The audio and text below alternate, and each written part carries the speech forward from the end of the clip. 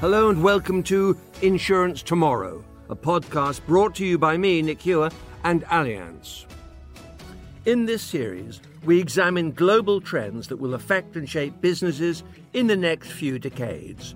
We're looking at the risks, but also analyse the opportunities that could be available for business and discuss what all this means for the insurance industry.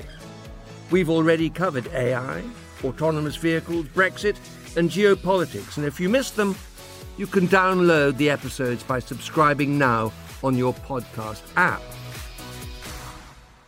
Today, though, we're focusing on cybersecurity. Technology has revolutionised the business world, from the way an organisation interacts with customers to the way they store and read data. According to Allianz, by 2020, the data universe will reach 40 zettabytes. That's the equivalent of every person in the world, filling 10 64-gigabyte smartphones with data. It's mind-boggling, but it's also a gift to cyber criminals. Their research also suggests cybercrime costs the world economy $445 billion a year. That's nearly $500 billion. Recent high-profile victims of attacks include the NHS, Dixons, Carphone, and Yahoo. The attacks varied from bringing down entire computer networks to large data breaches. But cybercrime doesn't discriminate depending on the size of the company. The Federation of Small Businesses discovered that 2/3 of their members have been a victim of cybercrime in the last 2 years alone. And if you're not insured, an attack could be very costly. Joining me today to discuss this in more detail are Doug Needham, Information Security Officer at Allianz, Louise Stewart, the Director of Communications at the Federation of Small Businesses, Andy Thornley, the Head of Corporate Affairs at the British Insurance Brokers Association, and finally Neil from the National Cyber Security Centre. For security reasons, we can't give his surname. Now, welcome to you all. Neil, I'm turning to you, Mr. Anonymous. I mentioned a few high-profile attacks. What are the different levels of cyber breach? Well, there's a number of different types of breaches, and we have to look at the impact it would have on different businesses. By far, the most significant threat, certainly to small businesses, will come from cyber criminals who are motivated by financial gain of what money they can get out of attacking you. And by far, the majority of these kind of attacks come in the form of untargeted, non-sophisticated attacks. Examples of that is phishing emails, which we're all familiar with. These are very cheap for these criminal gangs to launch. They don't have to spend a lot of time targeting you. They will just send hundreds of thousands of such emails out, and if anybody falls victim, that's a bonus for them. So you can't really think that as a small business, no one's targeting you, because they are. And wherever you hold payment information or personal information, there is a potential for criminal gangs to cash out on attacking you and make some money out of it.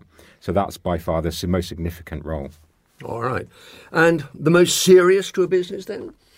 I think it depends on what your kind of business is, and we have to look at it as the majority of businesses can't operate without being able to talk to their customers and take orders or deal with customer requests for more than a few days. So having their services taken down or having to take their services down as a form of attack really does cripple the majority of small businesses because they aren't able to work.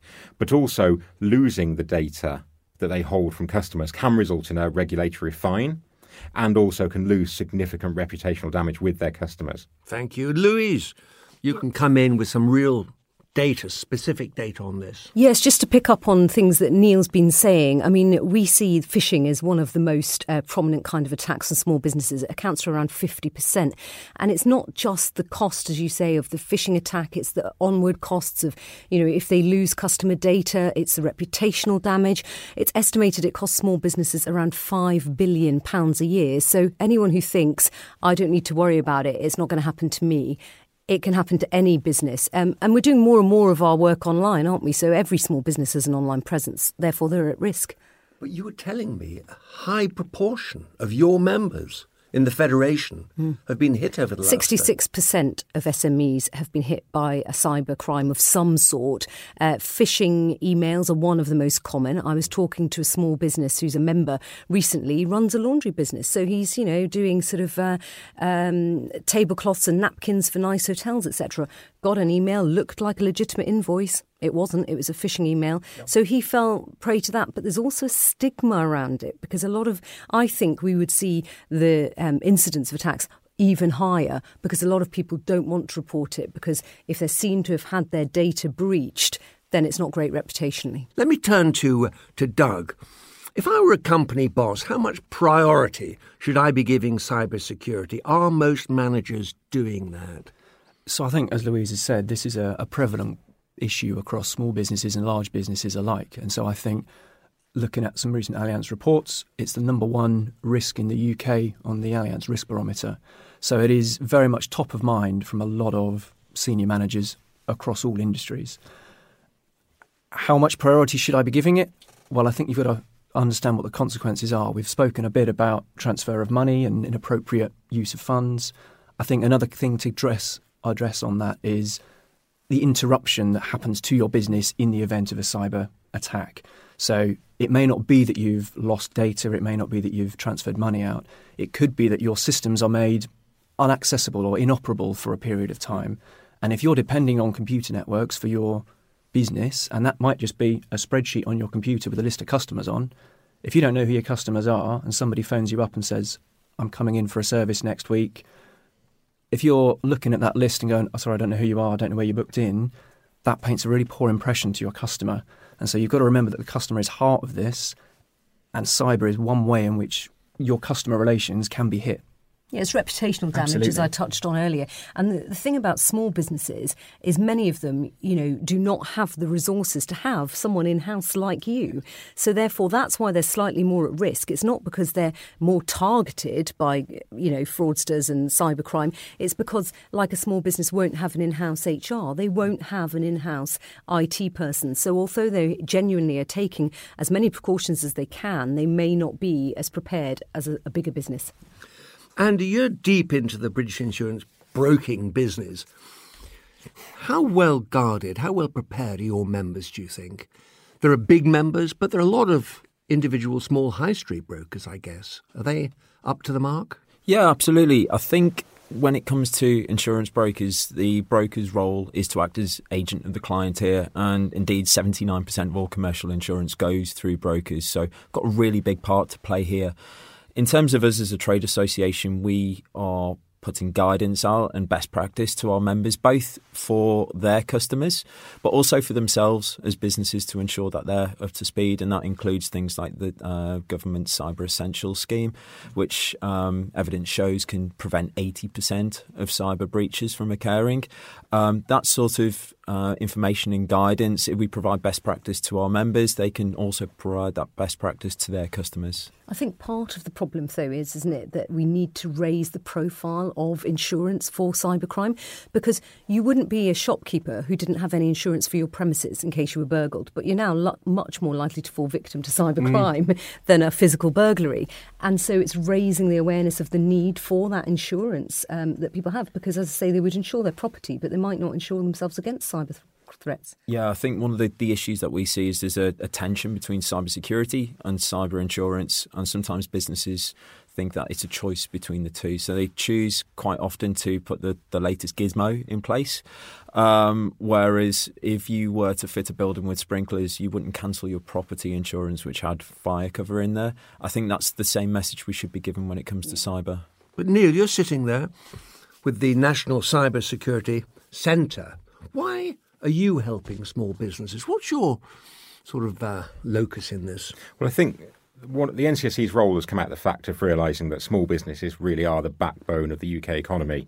There's a scale problem of when more than half of small businesses have been attacked. That is a massive part of the UK economy that's either at risk of losing their intellectual property or not able to function and bring money in, which results in an impact on jobs and revenue for the UK. So it's really important for government to be able to help provide and work with industry partners, as we have here, to help these small businesses protect themselves. And just to carry on a little bit about what's been said, I mean, as far as small businesses and what steps they can take to protect themselves, the evidence shows that a large percentage, even the majority of successful attacks, certainly on small businesses, are what we would call the basic controls. They're the easy stuff. It's not having passwords configured properly, not updating your hardware or software. It's the stuff that's actually free, but just takes a little bit of time to implement. So we're not saying go and spend a lot of your money on a magic box that will do something for small businesses. Actually, take a little bit of time, understand the guidance that we've all discussed about here that we release to our members, and implement some of those controls, and just take that time to raise your resilience slightly. And it does go hand in hand with insurance. If you're looking at physical insurance, you still know it's your responsibility to fit a front door lock, set your alarm when you leave, put your shutters down, and then there's insurance after that. It's the same with cybersecurity. You should have a password, you should update your machines, and then that's the kind of basic controls where the unexpected can happen after that. But far too many smaller businesses, certainly we see, falling victim to these attacks that really should be preventable. And prevention is a lot easier and cheaper than cleaning up after the fact. A breach of data, how damaging can that be? Who's going to take this one on? Yeah. Well, a breach of data is huge, and we've just had in May, the new GDPR regulations came in, and that means that if you lose data now, you're compelled to inform the Information Commissioner's Office about that, but you could face really substantial fine. It's 2% of your annual turnover, and so small businesses were struggling to get to grips with GDPR. A lot of them were keeping these lists of data, as you say, of customers, and not even realising that's data, that's valuable to other people. So I think it's just a lot of them have taken steps to ensure that data is kept safe, and they're perhaps more cyber ready now than they were before the GDPR regulations came in. And I think following on from that, there is the fines aspect, but there is also if you look at some of the big data breaches that have happened over the years, the likes of Yahoo, Equinox, TalkTalk, following this, quite often see a drop in share price as well. So it hits the kind of executive level interest straight away. But it's reputational Executives damage. Get fired, potentially, absolutely, yeah. That costs you much more than the actual physical attack or the cyber attack. It's the reputational damage, which is long term. And I think one of the other impacts as well, particularly if you are in a regulated industry, quite often your regulator will take a very keen interest if you've had a cyber breach.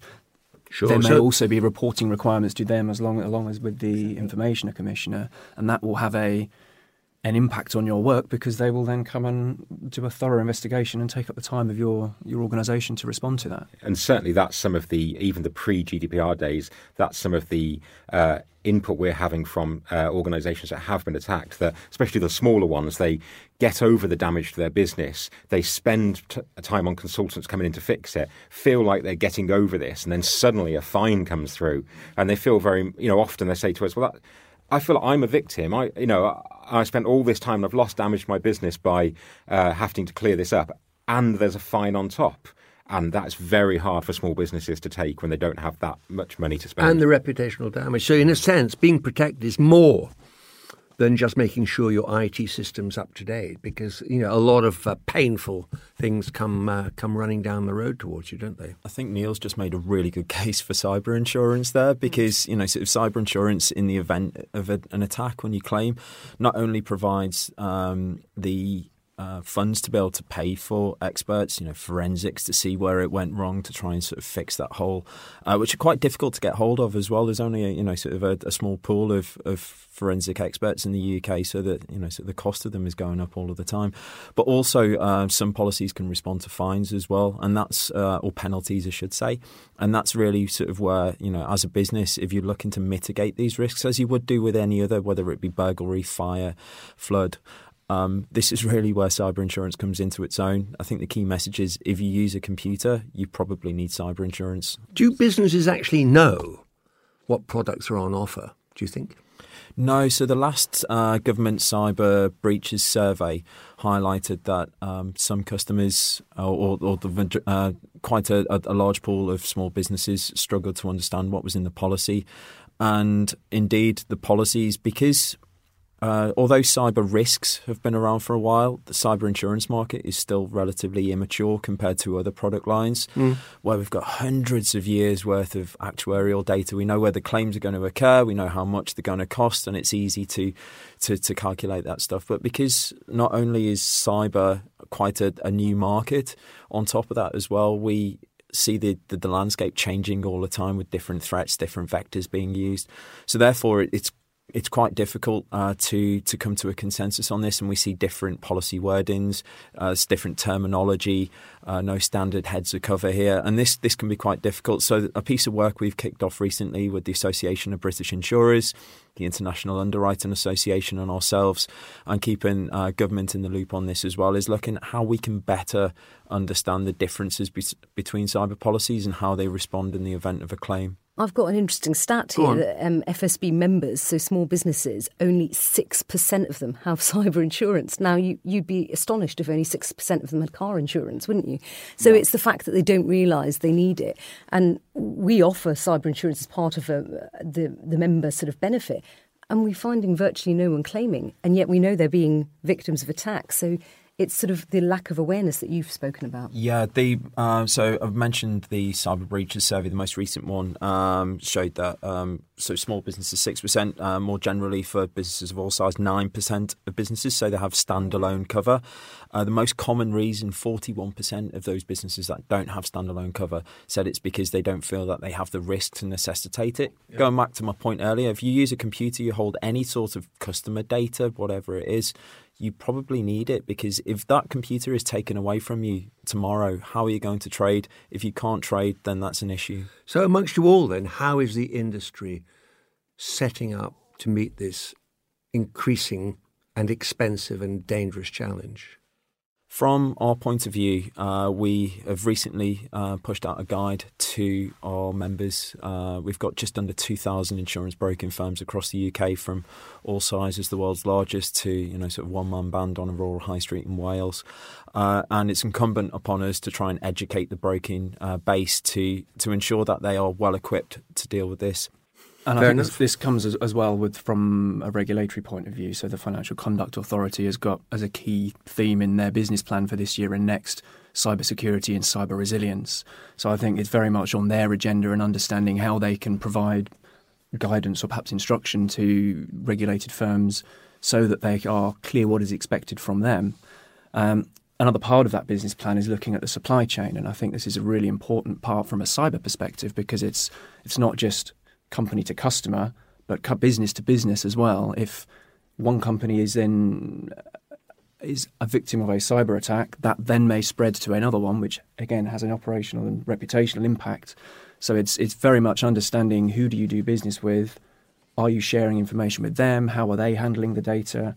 And it's quite a big feast, which is difficult to get your teeth in. In terms of NCSC, we've found our colleagues there to be very, very good. There's a number of different tools. There's the Cyber Essential scheme that I mentioned earlier, but there's also things like the Cyber Information Security Partnership, which is essentially, correct me if I'm wrong, Neil, sort of you probably better describe this than I would, but it's essentially a forum where you can come on and post either anonymously or with your name and say, guys, I've seen this, sort of, has anyone come across that before? And there's a number of different tools and briefings within there at different security levels that you can understand what the risk environment is like. And Neil's absolutely right. I mean, we work with the NCSC to get the information out there, because our small businesses, our members, wouldn't go on a government website, but we point them to, here's the information, this is the simple steps you can do to protect yourself, etc. So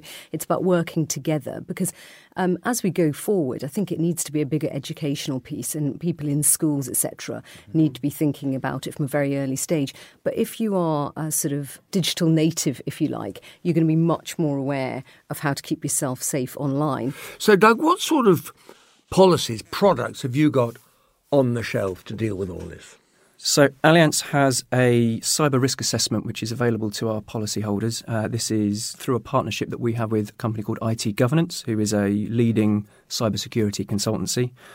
Through this, you can go online and do a risk assessment against the government standard Cyber Essentials piece, and there's also an opportunity to apply for Cyber Essentials certification through that. On top of that, we have a computer policy which covers a range of items from smartphones, sat-navs, laptops and servers, and it's a standalone cover from Allianz Engineering, or it can be an optional section for medium and large businesses through our Commercial Select and other products there. On a larger scale, Allianz Cyber Protect, which is offered via Allianz Global Corporate and Specialty. There's media liability as well, which covers third-party claims out of defamation or infringement, and also I think you referenced intellectual property as well. So these tend to be standalone. Business interruption's got to be a big one. Absolutely. The whole thing comes grinding to a halt. Yeah, absolutely. Where that first-party value comes from is business interruptions. What happens if you have no computers, no access to data tomorrow? How would you recover? Whether that's loss of earnings, putting in whether you need to move to alternative accommodation as a result, that sort of stuff. That's the type of thing these standalone policies can pick up. I think there's a very important differentiation between the package policies that you sometimes get, which include a bit of cyber in there as well. The problem with those is the limits tend to be a lot lower, and it's the limits are what we call in the aggregate, which means that if you have a employer's liability claim, that counts towards the limit that you've got. You can quite easily burn through those limits with other types of claims prior to a cyber event happening and find out that you don't have the level of insurance that you want. That's why a standalone policy is very important in these circumstances. I think on the notification side as well, this comes back to GDPR, and as part of the General Data Protection Regulation, if you've had a significant breach, you're obligated to notify your customers as well, and depending on how many customers you've got, that could be quite a significant cost. And if you've got that coverage, then that's one less thing to worry about. Well, it does lead me on to a question, really. What should an organisation actually do when they suddenly wake up and they've been victim to a big attack? What's on the list? One of the things, and it's really easy to say with hindsight, is remember that preparation is much better than clearing up. But part of that preparation, as well as putting the controls in place, is to think about what your business continuity plan would be beforehand. So, what you should do when you wake up on the first morning is really pull your plan out of the cupboard and know what you're doing. And that might be looking at where your data is, how to get it back, who the key people in your business are to talk to, who might, outside of your business, you already have on a retainer or have done some pre-research, so you're not looking around the internet for an IT company to come and help you. It might be to talk to your insurance company and you already know what services they can provide to offer. You're not looking through your policy booklet. So there's that big bit about preparedness. Well, from a comms perspective, I think it's really important to look at how you deal with the crisis. If you've been breached, you've got to deal with the fallout of that and protecting your reputation. So it's informing customers if they need to be informed. It's informing the Information Commissioner's Office if there's been a breach in data. And as I said there, the fines can be pretty hefty. I mean, 10 million euros is the highest fine, or 2% of your company's global turnover. So you could be facing a really big fine. So it's sort of dealing with the sort of trying to contain the situation, but being honest about it. If you have had a data breach, you are you have to inform the Information Commissioner. You have to inform the customers. If you've lost their data, they need to be aware of that. So I think it's dealing with all of those strands as well. And this is where you can put a more positive spin on it. So those companies who have had a breach and come out of it very well are typically those who have plans in place, who have very good communication strategies, and have either put their hand up straight away, given as much information as they can to the customer, explained how the customer can then protect themselves through either credit monitoring services, how they're going to remediate it. Very often, a good response plan paints you in a positive light, because I think there's a lot of sympathy in the consumer base to say, this is an issue which is difficult to protect against, but I've seen you've taken reasonable measures. And we've sort of covered this point, but a small business hit with a fine. And you've talked about the 2% of annual turnover. How catastrophic can that be? And what support is available for small businesses in those circumstances? Well, it could be really catastrophic. I mean, we could see small businesses going out of business. If you've had, it's estimated some small businesses could be victim to a cyber attack every 6 months. If that happened, you've just got back on your feet and then you're victim of another one. At the moment when conditions are tough anyway, with other things going on like business rates, etc., the last thing you need is to face a big fine and also the cost of clearing up the mess of a cyber attack. So it could be catastrophic. And I think the reason it's so important for small businesses, but you asked the question earlier, Nick, why it was important, why the government is providing this information, etc. It's because 99% of businesses in the private sector in the UK are small and medium enterprises. They make up by far the lion's share of businesses, and that's why it's imperative that the information is out there, that the government supports them, that BIBA supports them, so that, because if they don't and businesses fall victim to cybercrime, then, it has an impact on all of us. So it's a newish threat. We're all learning. So in a nutshell, let's round it up. Is the insurance market learning fast enough? Is it changing fast enough to meet this? What do you think? So I think the insurance market is going through a new technology kind of era. There's so much change in technology, which is driving change from a cyber perspective as well. So I think from my perspective, that's how I kind of come at it, looking at it from an Allianz view. Certainly, we are keeping up with the change in technology, and we need to. Neil? So I think with the cyber industry, it's very hard to keep faster than the criminals. Their route to market seems quicker and easier than anybody involved in protecting organisations. And that's the challenge, even things like we have a skills gap of qualified cybersecurity people in the UK to help organisations prepare and respond to these kind of things. But I think the insurance company is critical to playing a part in this partnership with us to be able to provide the right advice and products to the small community. Andy, are you proud of your brokers? Are they up to the mark? Yeah, absolutely. Massively proud of them. Like I said, the majority of commercial business goes through brokers, playing an exceedingly important part in this.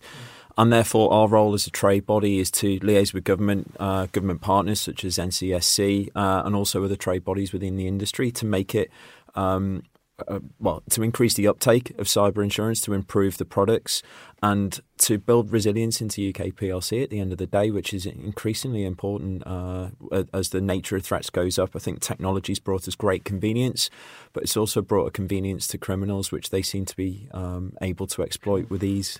From my perspective, to add, Allianz works with a lot of small businesses in our supply chain, both upward and downward, and we quite often find that we are working with them to help build their resilience so that it's critical for our resilience as well. So we are very keen to share that knowledge. And I think it comes back to your question earlier about getting a big long list of questionnaires, which is a typical big company thing to do. We need to fill in this questionnaire, demonstrate all these answers.